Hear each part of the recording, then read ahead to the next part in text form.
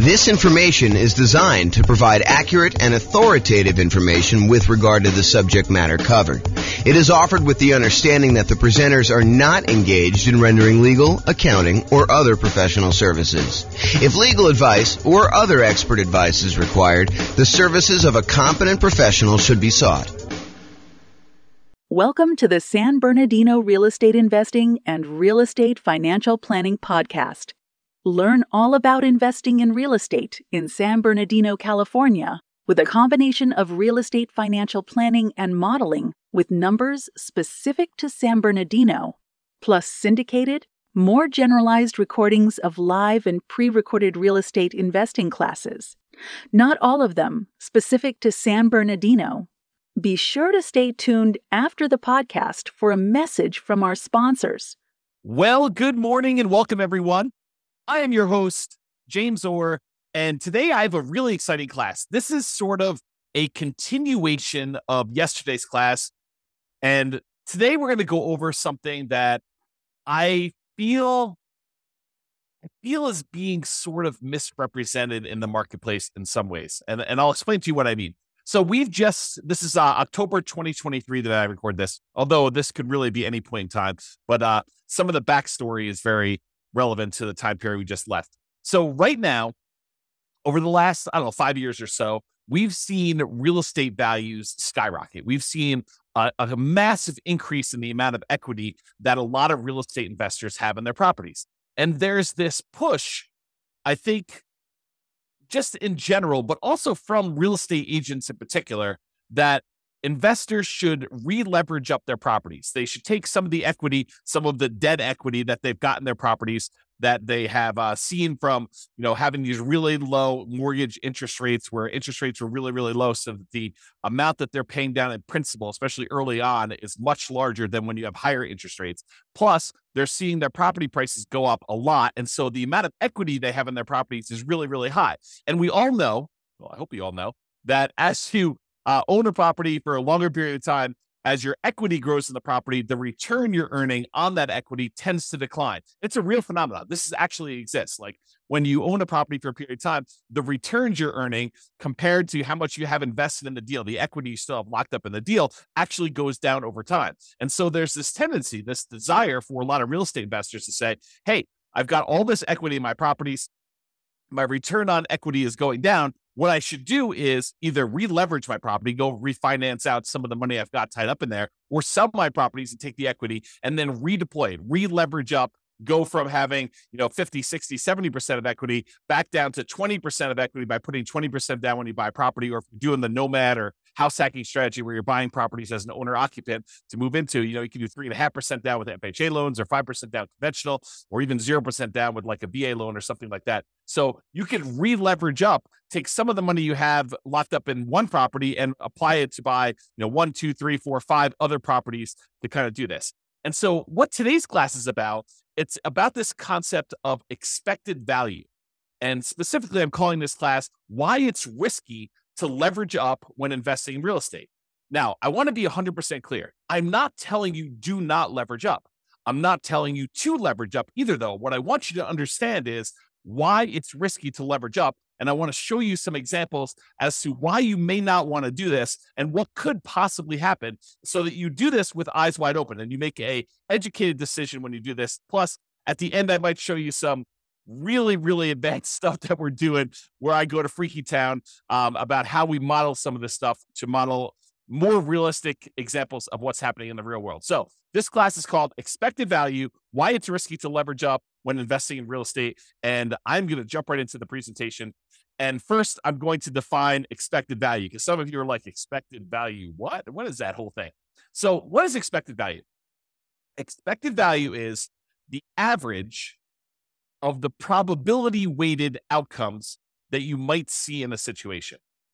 The Oxford Dictionary's definition is a predicted value of a variable like net worth or cash flow, or how long it's going to take you to be financially independent, or a measure of risk like debt to income or debt to net worth, or any of these other measures that we have. It's any variable that you want to do, but it is according to Oxford Dictionary's definition, a predicted value of a variable calculated as the sum of all of the possible values each multiplied by the probability of their occurrence. And I'm going to go into some examples, but I want you to just understand like what is happening here. So for us, we might ask something like, what is my estimated net worth or cash flow or the month that we achieve financial independence, where we look at all of the different things that could happen and what the probability of each thing happening is. So if we say, okay, look, I'm going to make this investment in this property. A year from now, what will my net worth be? Well, property values could go up. They could go up a lot in the next year. It's possible we could see a 10% plus increase in property values. But is that a very likely event? Is that very likely to happen? And the answer is we don't know, but we could guess and say, that's not like 90% chance that that's going to happen. We're not thinking that it's going to be a 90% probability that property values are going to go up 10%.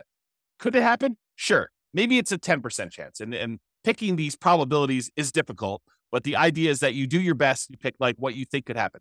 Now, is it likely that property values will go up a little bit in the next year? Sure. I think that that's a reasonable assumption for a lot of folks. And so maybe you say, 40% chance that property values are going to go up in the 3 to 5% range. And then you could say, well, I also think it could be somewhere between 0 and 3% that they go up. And so you can go ahead and estimate the probability of that being whatever it is, 20% or so. But there is also a probability that property values will go down. And there's a chance that it'll go down a little bit, 0 to negative 3%. And then you could say that's about whatever it is, 20%. And then you could say there is also a chance that we will see a pretty significant decline in property values. Maybe that's a, 5 or 10% chance where it goes between -3 and -5 or -3 and -6 or -3 and -10 or whatever you decide your numbers are and what the probability is. Then the idea is you can use all of those estimates you came up with. There's a 10% chance it's going to go up 10% and a 40% chance it's going to go up, somewhere between 3 and 6% and, an X% chance. And you could actually look at all that and you could do some basic math to determine what the average of all of those probability weighted estimates are to see what is likely for you and see what you are likely to achieve when we do that. So let's look at a really simple, I would argue overly simple or oversimplified example of why leveraging up adds risk. And I'll start with something basic, and then I'll add a little bit of complexity, and then I'll show you a lot more complexity with a very basic example of a very advanced example, but a brief example of what that is. Okay, so imagine for a second that you have a 6-sided die, regular die that you might play in Monopoly or something like that. And you're betting with the roll of the die that the property you're about to buy is going to do something. Okay, and so you're betting basically $100,000, a down payment, on the roll of the die. If the die lands on a 6, then the property you bought does really, really, really, really well, and it's worth $1 million. Your $100,000 initial investment becomes worth $1 million total. Okay, that's only if you roll a 6. If the die lands on 1, though, then you are forced into foreclosure. The market goes horribly wrong. You have to jettison the property. You have to actually give the property back to the bank. You lose the full $100,000 that you invested in the deal, and you lose your credit. You have bad credit when you do that too. Okay. So if it lands on 1, then you're forced into foreclosure. You lose your entire $100,000 investment. The investment goes completely to crap. Okay. But if the die lands on 2, 3, 4, or 5, not a 1, not a 6, but any of the other numbers, 2, 3, 4, or 5, then your $100,000 investment is worth $150,000. So you have a reasonable return on your investment over some period of time. It's not just like instantly, but over some period of time, it performs reasonably well over the ownership period. So the question is, should you roll the die? Should you make the investment in this house? And what is the probability weighted average of all those results? So let's look at the math. And I created this brand new spreadsheet, which I will give to you as a download. I didn't set up a link for it, so I'll have to put a link in the show notes or something like that for you to get it. But it is a expected value, a risk and reward calculator, and it doesn't actually have to be for real estate investing, although this is a really good tool for you to estimate, a really basic tool for you to estimate what is going on with your real estate stuff. So what we did is we just put into this spreadsheet what the different results were, what the value of those things would be after those results happen, and what the probability of that happening are. And then we do some calculations and I show you what the expected value is. So I'll go walk you through it. So this is just the numbered examples of them. So you can put in as many as you want, up to 12. Of course, you can expand the spreadsheet if you need to in order to do more than 12, but I put 12 in here as kind of a placeholder to keep it neat. So number 1, property does really, really well. You roll a 6 on the die, and that in that case, you make $1 million. And the probability of that happening is 1 out of 6, or about 16.7%. And so the weighted average of that, when we do the math, is $166,667. You don't need to worry about the weighted average number, but just realize it's doing a calculation for you there. You do need to put in the value, and you do need to calculate the probability for this. So you can just put in whatever you estimate it to be. In this case, it's a die. It's 1 out of 6. So when the property does okay, you roll a 2, 3, 4, or 5 on the die, then the value becomes $150,000. So your $100,000 becomes worth $150,000 in that case. And the probability of that happening is 4 chances out of 6, or about 66.7% chance of it happening. And then the property goes horrifically bad, horribly wrong, when you roll a 1 on the die, and your $100,000 investment becomes worth 0 in that case. So the value is 0 here. And that happens 1 time out of 6. And in those cases, we do some math on that, and we determine that the expected value of you placing a $100,000 bet on a roll of the die, in other words, putting $100,000 down payment, buying an investment property where these are the only 3 options, although they're not weighted equally, then that probability, the expected value, the probability weighted value of this particular bet you're making is $266,666.67. So in this case, if you could run this, if you had 1 million parallel lives to run, then on average, you would earn $666,67. Wow, it's a mouthful. On average of all those. Now, here's what's crazy about this, is there are times, if you roll the 6 on the die, when you do really, really well, you make $1 million, you look like a stud, and you start telling people about all the different special skills you have of rolling a die and how amazing you are at rolling a 6. And yeah, I did that. My $100,000 investment now became $1 million, and you look like a superstar. But really, it was a roll of the die to a great extent. Now, you chose to roll the die. You chose to put the $100,000 in. And this parallels to like investing in real life. Like, some of the things are out of our control. We don't know how the general economy will do. We can kind of make some predictions about that, but historically, we're really bad about making predictions about how things like this occur. Okay, so you go in there and one roll of die, you make $1 million, but there's a lot of times when you just do okay. You put $100,000 in over a period of time, several years or whatever, your $100,000 is worth $150,000, and that's the majority of the time.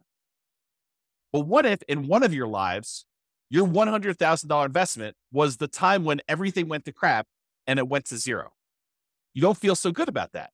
And unless you have another $100,000 sitting right behind you where you can take that and redeploy it and make another investment right afterward in order to do this, the chance of you having that another $100,000 is relatively low for most people. So the trick is, when you're looking at these things, you need to not only look at the probability and the expected value of how this might do overall, but you need to look at how much of a variance there is. In one case, you make $1 million. That's 1 out of 6 chance. In one case, you make $0 or you lose all of your money, and that's a 1 in 6 chance. But there's a huge middle where 2/3 of the time you are actually only going to make $150,000 on that particular investment. So you got to decide, is it worthwhile that 1 time out of 6, I'm going to go broke, and 1 time out of 6, I'm going to become a millionaire, and like 2/3 of the time, 4 out of 6, I'm actually going to just do okay on this particular investment. And that's sort of the decision we're talking about as to when you should leverage up. So let me talk to you about this example. And this is just one of many examples I could have given you, but I think this demonstrates it pretty clearly. And so I'll just use this one, and we could do more of these in the future, especially if you like them. Go ahead and reply to me, send me a comment if you like this video, and we could do more variations on different things, not just this one example, because I think it's really interesting to think about this for a lot of different examples, but this one is particularly good. So let's look at the expected value. If you have one property, it's a $500,000 property, and you own it free and clear. You don't have any mortgages on it. You have $500,000 that you can invest. You buy one free and clear property. So you own one property, and it's worth $500K. So we have a couple different things that could happen in the marketplace, though. Okay, I set up 5 different scenarios. One scenario is where property values go up 6% and you have 6% higher rent. And we're kind of looking at like a year out. So this is sort of like 1 year of number where you're able to get 6% more rent and 6% appreciation on a particular property. And in that case, if you own one $500,000 property, including all the different benefits of investing in real estate, cash flow, your cash flow from depreciation, appreciation, and debt pay down, which is none in this particular case, your $500,000 becomes worth $571,972. And I've said, there's a 10% chance that will happen, that property values will go up 6% and you'll have 6% more in rent. And so we do that calculation here to show you what the weighted value of that is. Now I say to you, okay, there's also a chance that property values will go up 3%, a relatively reasonable appreciation rate on a single property, and that you're getting 3% more rent. And so if you do that, it's worth $555,000, almost $556,000. But I've said that is probably the most likely scenario. That 55% of the time, more than half the time, that is likely what's going to happen. You're just going to see slow and steady appreciation, about 3% per year, and you're going to see 3% higher rent when you do that. And so you make $55,000, almost $56,000 on your $500,000 investment, kind of doing that deal. Okay. But that happens most of the time, 55% of the time. There's another scenario where you see no appreciation. Your property that you bought for $500, a year later, is still worth $500, and you don't see any premium or any discount on rent. It's flat. So no rent appreciation and no appreciation on that property. And in that case, your $500,000 property made you about $39,514. So you have about round up a little bit, about $540,000 doing that. And I think there's about a 20% chance of that happening, where because of the market conditions, prices were way up over the last bunch of years. Interest rates are at 8%. And so we're saying, look, instead of property values going up, they're not going down, but they're not going up either. They're sort of just going to hold their own, and they're going to stay there for a year. And so we have about a 20% chance, or a 1 in 5 chance that is going to happen. Now, I also think that there's a chance we're going to see a price decline, that property values will go down by 3%, and that we will have 3% lower rent. And if that's the case, you're only going to make $23,285 by buying this $500,000 rental property. And I'm assuming that's going to happen about 10% of the time. So there's a 10% chance that instead of property values going up or staying the same, that they actually go down, and rents are a little bit less than what you thought they were going to be as well, by about 3%.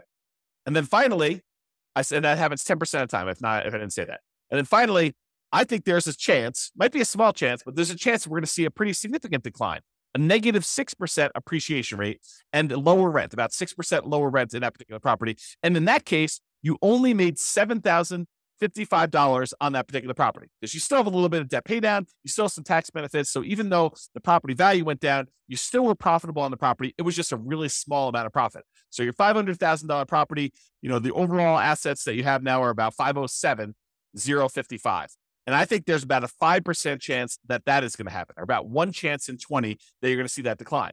Now, if we take all the values I just told you and we multiply them by their probability, we can figure out what the weighted average is, or what the weighted value is, and then we can calculate expected value. You don't need to know the math. The spreadsheet does it for you. But the expected value, if you're making a $500,000 investment now, is about $548,439.90.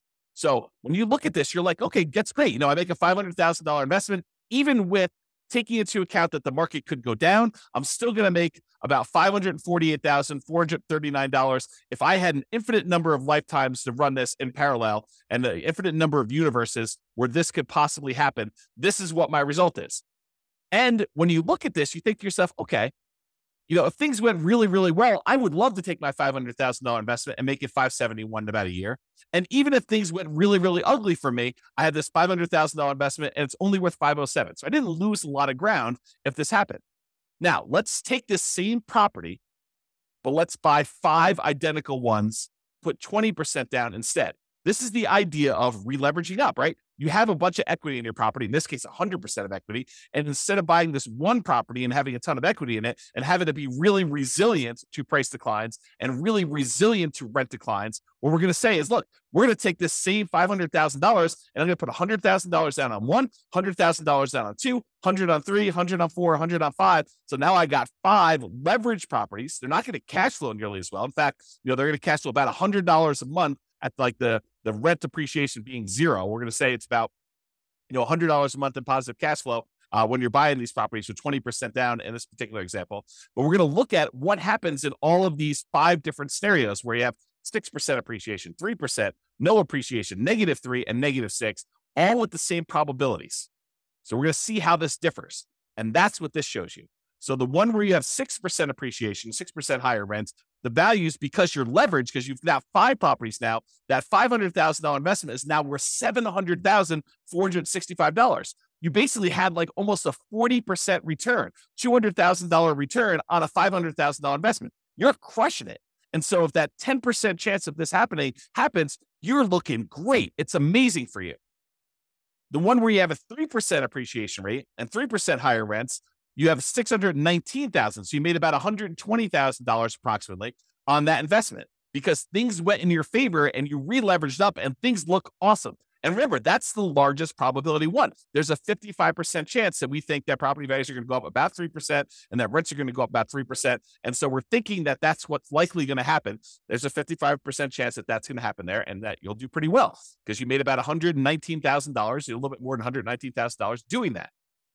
In the case where property values don't go up at all and that rent doesn't go up at all, you still make about $38,170 on this particular deal. You go from $500 to about $538,170. And we think that's going to happen about 20% of the time. But here's where it gets tricky. If you have negative 3% appreciation and you have 3% lower rent, you actually end up losing money. The $500,000 you had invested now is only worth $457,000. So you've lost, what is that? $43,000 because the property values went down 3% and you have 3% lower rents. This is the downside of leveraging up. This is the ugly side of that happening. And even though we're only saying that it happens 10% of the time, how would you like your 10%, the one lifetime you're living, because you can't average this out. You can't do this an unlimited times in parallel. You have one life. And what if your one life means that you're at that negative 3% and you've got that lower rent? And so there's a risk that you actually could go from your $500,000 to being worth less than that $500,000. You could be negative. And yes, I do understand that, you give this enough time, it may recover and all that other stuff.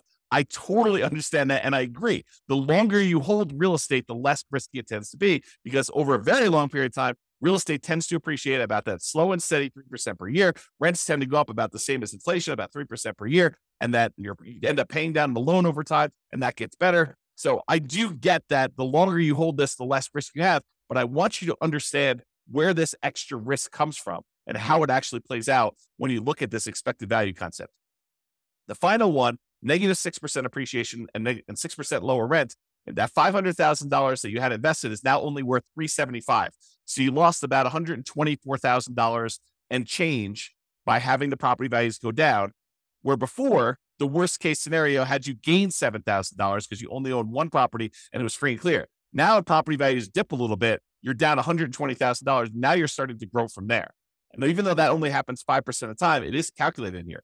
So even though our expected value is higher, before it was $548,000, now it's $582,000 because you're leveraged and it's more likely, we believe, it's more likely probabilistically that the property value is going to increase, that rents are going to increase, and that's likely the future. You also have situations where it's less. So it was $548,000, now it's $582,803. So your expected value has increased. The chance of things going in your favor are still in your favor. I mean, the expected value kind of gives you an idea of probabilistic weighted outcomes that you might expect to have based on how likely they are to happen. But how would you like to be the one where you lose $125,000 or you lose $43,000?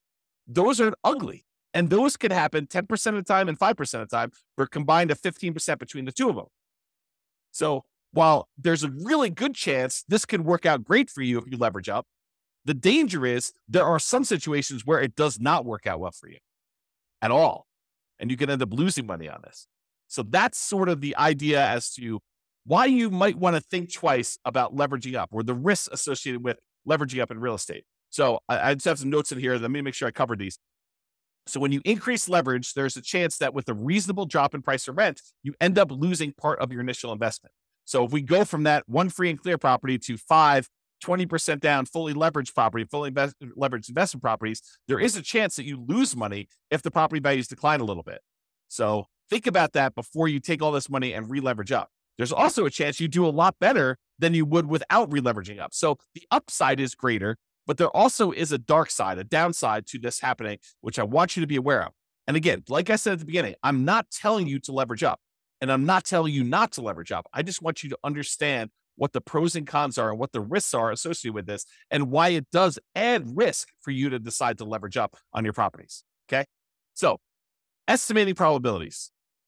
What can be difficult is correctly, reasonably estimating probabilities, especially when you're a newer real estate investor and you don't know what is normal.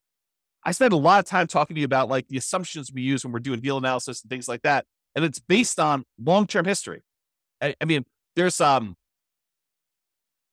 tendency in a market very close to where I live for people to use 6% appreciation on properties when they're doing their deal analysis. And some people come to me like, James, so-and-so uses 6% when they do their deal analysis. And it's based on, the fact that that particular city has seen, 6% appreciation, depending on how they calculate it. It could be that over the last, whatever, X number of years. As I say, why are you using 3%? Because I'm conservative. That's why. Because my number is based on the overall nationwide average over, I forget the exact number, but it's like 80 plus years or 100 years. I forget the exact number on that. But it's over a very long period of time. I'm using the Case-Shiller number to show what the appreciation rate is over a very long period of time. It's 3%. Okay. And the inflation rate is about 3.1. And so inflation and appreciation are about the same. Okay. So property values tended to keep pace with inflation. It's one of the arguments some people use as to why you shouldn't invest in real estate. Real estate just barely keeps pace with inflation. Why would you go and invest in that? Because it keeps pace with inflation and we can leverage it.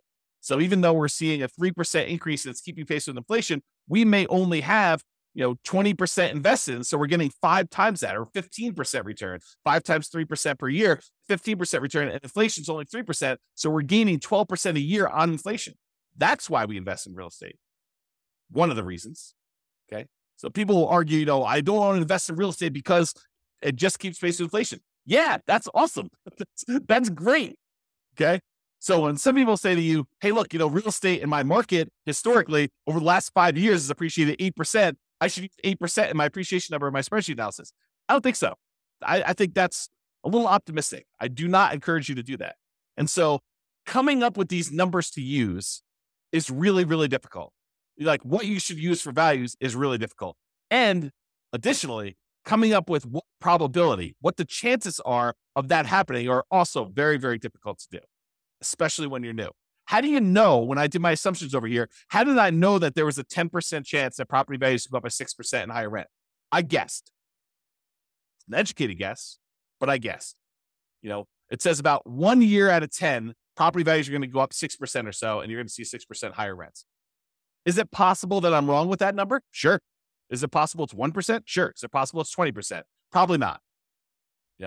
Probably not. That would mean that every 5 years that we're seeing property values go up by that much. Maybe in some markets, but overall, I don't think so. So it's really hard to do this. And that's why, and honestly, it's imperfect because even if we had perfect history going back 100 or 200, 300 years, the past does not dictate or exactly say that we are definitely going to have exactly what happened in the past happen in the future. I think that it's really good and helpful to look at the past numbers and evaluate those and say, hey, look, this is what the range has been. It's possible we could see a 99% increase in property values in a single year. We've not seen that historically, but the highest we've seen is whatever it is in your marketplace, 14% or 9% or 8%. But could it be 99? Sure. Then it's great. It's a bonus, right? Could it be negative 99? Sure. Is it unlikely? Yeah. I mean, the biggest decline we've seen is whatever. You go look at your history and you find out what that is, and you figure out how frequently that happens. Sort of like what I did with our mortgage interest rate confidence meter. When people say, I think I'll be able to get 3% interest rates forever. I'm like, I don't think so. Historically, they're only about 2% of the time. Looking at back data as to what mortgage interest rates were, we only saw, 3% mortgage interest rate about 2% of the time. So for you to think that you're going to be able to get 3% in the future for the next 10, 15, 20 years while you're acquiring properties, it's silly. I mean, I think that's an unrealistic expectation. Okay. So when you're looking at these things, it's really hard to estimate these probabilities, but I think you do the best you can and you update it over time. You're like, look, I really think that this is unlikely, or I think that this is more likely. And we have this recency bias where we think that what has happened recently is more likely to happen in the future. And I think there's a little bit of truth to that. It's easier to go to 4.5% interest rates when we're at 5, and they've been between 4 and 5 for the last 5 years. But does that say that we can't do 18? No, we've seen 18% interest rates. Okay. But there's a recency bias, but don't be fooled into thinking that because they've always been between 3 and 5, that they will always be between 3 and 5. That is not the case. Okay. Now, this is not a perfect solution, but one imperfect alternative is to estimate a reasonable range of what appreciation might be, rent appreciation might be, mortgage interest rates might be, stock market rates of return might be, inflation, and estimate like what they might do, and then apply all those things combined. So imagine modeling your portfolio, and you say, look, okay, I've got whatever it is, $50,000 now, and I plan on buying a property as soon as I can save up a down payment. Then I plan on buying another one. I'll continue saving at this current rate plus whatever I'm making from the property, and I'll save up and I'll buy another property after that, and I'll buy another property after that as soon as I save up down payment, and I'll buy properties as quickly as I can until I get to 10. Then when I get to 10, I will hold on to them until the property values increase enough and I pay down the loans enough where I could sell off a certain number of them, pay off the remaining properties that I have, and actually live on the cash flow, have the cash flow for the properties that are paid off be enough to support me as being financially independent at some point in the future. That's my plan. My plan is to acquire property. Maybe I'm doing Nomad. I'm put 5% down in order to do these. I'm going to do a number of Nomads that I can get. I'll get to 10, and then I do that. And you say to yourself, okay, how do I estimate the probabilities of all this, James? Like, how do I think about this? Well, I think you take each part. You say, okay, appreciation. Well, appreciation historically has been around 3, but there have been some years when we've seen, 6, 7, 8, 9, 10%. And there's some years where we've seen negative 1, 2, 3, 4, 5%. So you kind of do this distribution to say, okay, appreciation is probably about 3% on average, but sometimes it can be much higher. Sometimes it can be much less. Same thing with rent appreciation. Could be higher than 3, could be less than 3, but it's usually right around that 3% range over a long-term, period of time. Mortgage interest rates, we'll use what we have today, but, interest rates can go up, quarter point, eighth of a point each month. And so we'll kind of use that. We'll have it snake around. Sometimes it can go up a lot in a row. Sometimes it'll go down. It's never going to go below, the lowest we've ever seen it is, 2.2%, 2.25%, 2.5%, something like that. So we'll never let it go below that, but we'll kind of set this range of what interest rates can do, and we'll have those be random. Stock market, similar idea. We'll say, look, the average has been around 8%. There's sometimes we've seen 27% a year. Sometimes we've seen negative 27% a year. And so we'll go ahead and do these ranges, but most of the time it's going to be right around that 7, 8, 9%, somewhere in there. And then we might say the same thing with inflation. Inflation can be around 3. Sometimes we see it kind of go up to 4, 5, 6, 7, 8 recently. Sometimes it's down to negative, 2, 0, 1, and maybe it's less likely to be negative. We can kind of set those probabilities. Then we take all of those and we apply them to our strategy of buying properties. And we do this analysis using software like the Real Estate Financial Planner, which allows us to do this crazy stuff where we model all this. Now, this is not a class on that particular stuff, but that's typically what I do when I do this type of modeling in the Real Estate Financial Planner software. I will go take like the stock market rate of return, and I'll say, I want it to be around an average of 8. In this case, it's about 7.8. Sometimes it's as low as negative 15% in a year. Sometimes it's as high as 30% a year. But on average, it's around this 8%. And most of the time, it's in this kind of like core 0 to 15% return, with some years being better than others and so like that. And then each month that we do our analysis, we run this 1,000 times. And we say this is the random range of what stock markets do. And then we look at how likely things are to be that way. Same thing with property appreciation. We say, look, the average is around 3. So it's right around here. Sometimes it's as low as negative 6 in a year. Sometimes it's as high as positive 12. And we can look at these numbers where it's mostly in this 0 to 6% range. That happens most of the time. But sometimes we have these outliers. And we could use this to analyze each individual property separately, or all properties as a whole, where they all go up together or they all go independently. Because sometimes some markets do better than others. And if you've got to spread out, some neighborhoods do better than others. Whatever you want to do, we can do all that. And then we get these results like this, where we could show you the range of values. This is that variance. Remember before on this spreadsheet, I showed you could be as good as, 507. Could be as good as 571,000, but it could be as bad as 507. And then the one where we had 5 properties could be as good as 700,000, but it could be as bad as 375, starting with 500. We do that same idea when we do that analysis of all the variables, that we can see there's a range. It could be as as bad as 750,000 in this range. It could be as good as $2 million. The expected value of it is around 1.2. And I showed you the 25th and the 75th percentile. It shows you that about 25% of the time it's going to be around $1 million, and about 75% of the time it's going to be less than 1.4 or whatever that is. And so we can see this range of values and how the entire investment portfolio will do in terms of net worth and cash flow and time to financial independence and all that stuff. And then what we really can do is we could say, look, I'm comparing two strategies. I want to know what's going to be riskier for me, what's going to have the widest range of variance, what's going to be the one where I am most likely to succeed, but also gives me a good chance of achieving my goals. And we can compare the two. So for example, in one case here, I'm buying 20% down rentals. In the other case, I'm buying 5% down Nomad rentals. And you can see the Nomad one gives you a lot more upside, a lot higher expected value. That's this dotted line here. Your expected value doing Nomad is like 2.2 versus an expected value of, let's see, whatever this is, about 1.2 if you do 20% down rentals. And the downside is not as bad. I mean, look, the difference between the worst case scenario, your like worst run putting 20% down, is about the same as your worst run when you do the Nomad strategy. But the Nomad strategy, the best run for 20% down is about 2 million. The best run for the Nomad strategy is about 4.5 million. And that's what we want to look at. We want to look at how these risks compare and see what the range of the outcomes might be when we're looking at this, because we could have a much higher expected value and a much higher upside without that much more or no more downside when we look at it. And by comparing these different strategies and doing different things, we can compare things like 5% down Nomad versus 5% down Nomad where we pay off properties first, or 5% down Nomad where we actually sell off part of our properties and pay those off in full. And we can look at these different things and see how they vary. And you could do that with things like net worth or cash flow. And this is one just showing you how long it takes you to be financially independent. And this is the 20% down one. It shows you that the expected value, the like number that is likely to happen, is about 30 years in this particular case with all these assumptions. And this is based on Norm and Norma, if you remember that from a previous podcast episode.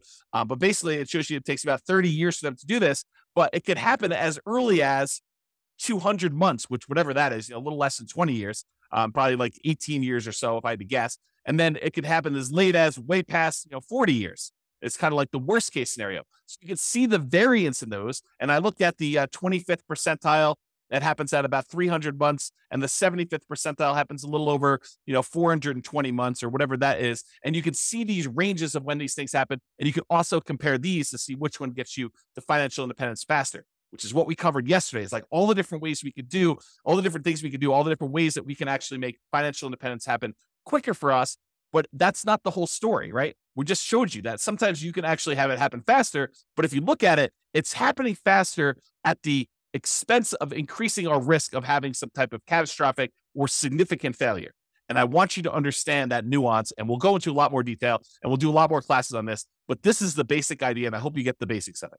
All right. So in conclusion, focusing on improving your returns, an example, leveraging up, is just part of the story.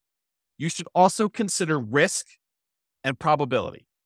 You have one life to live. It's not like you can do an unlimited number of these lifetimes and see the average yourself. You're just doing one path, and your path could be the most amazing path or could be the crappiest, worst path.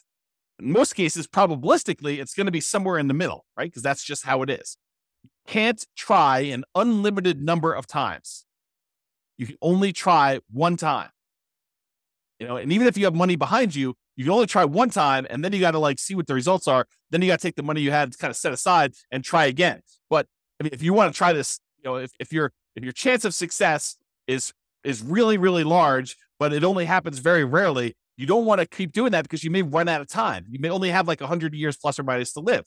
So if it takes you 10 years to kind of see these results to do that, you can't try 100 times. So you want to increase the probability of your success and eliminate or decrease the number of times you have bad, devastating, gets you out of the game sort of outcomes when you do that. So you should consider probability of success and the variance you might expect to see in your results when you do this. All right, that's all I got for you. I hope you enjoyed this class. This has been James Orr. Have a great day, everybody. Bye-bye for now. With home prices up, mortgage interest rates up and rents up, but not quite enough to counteract the higher prices and interest rates, cash flow on rental properties in San Bernardino is harder than ever.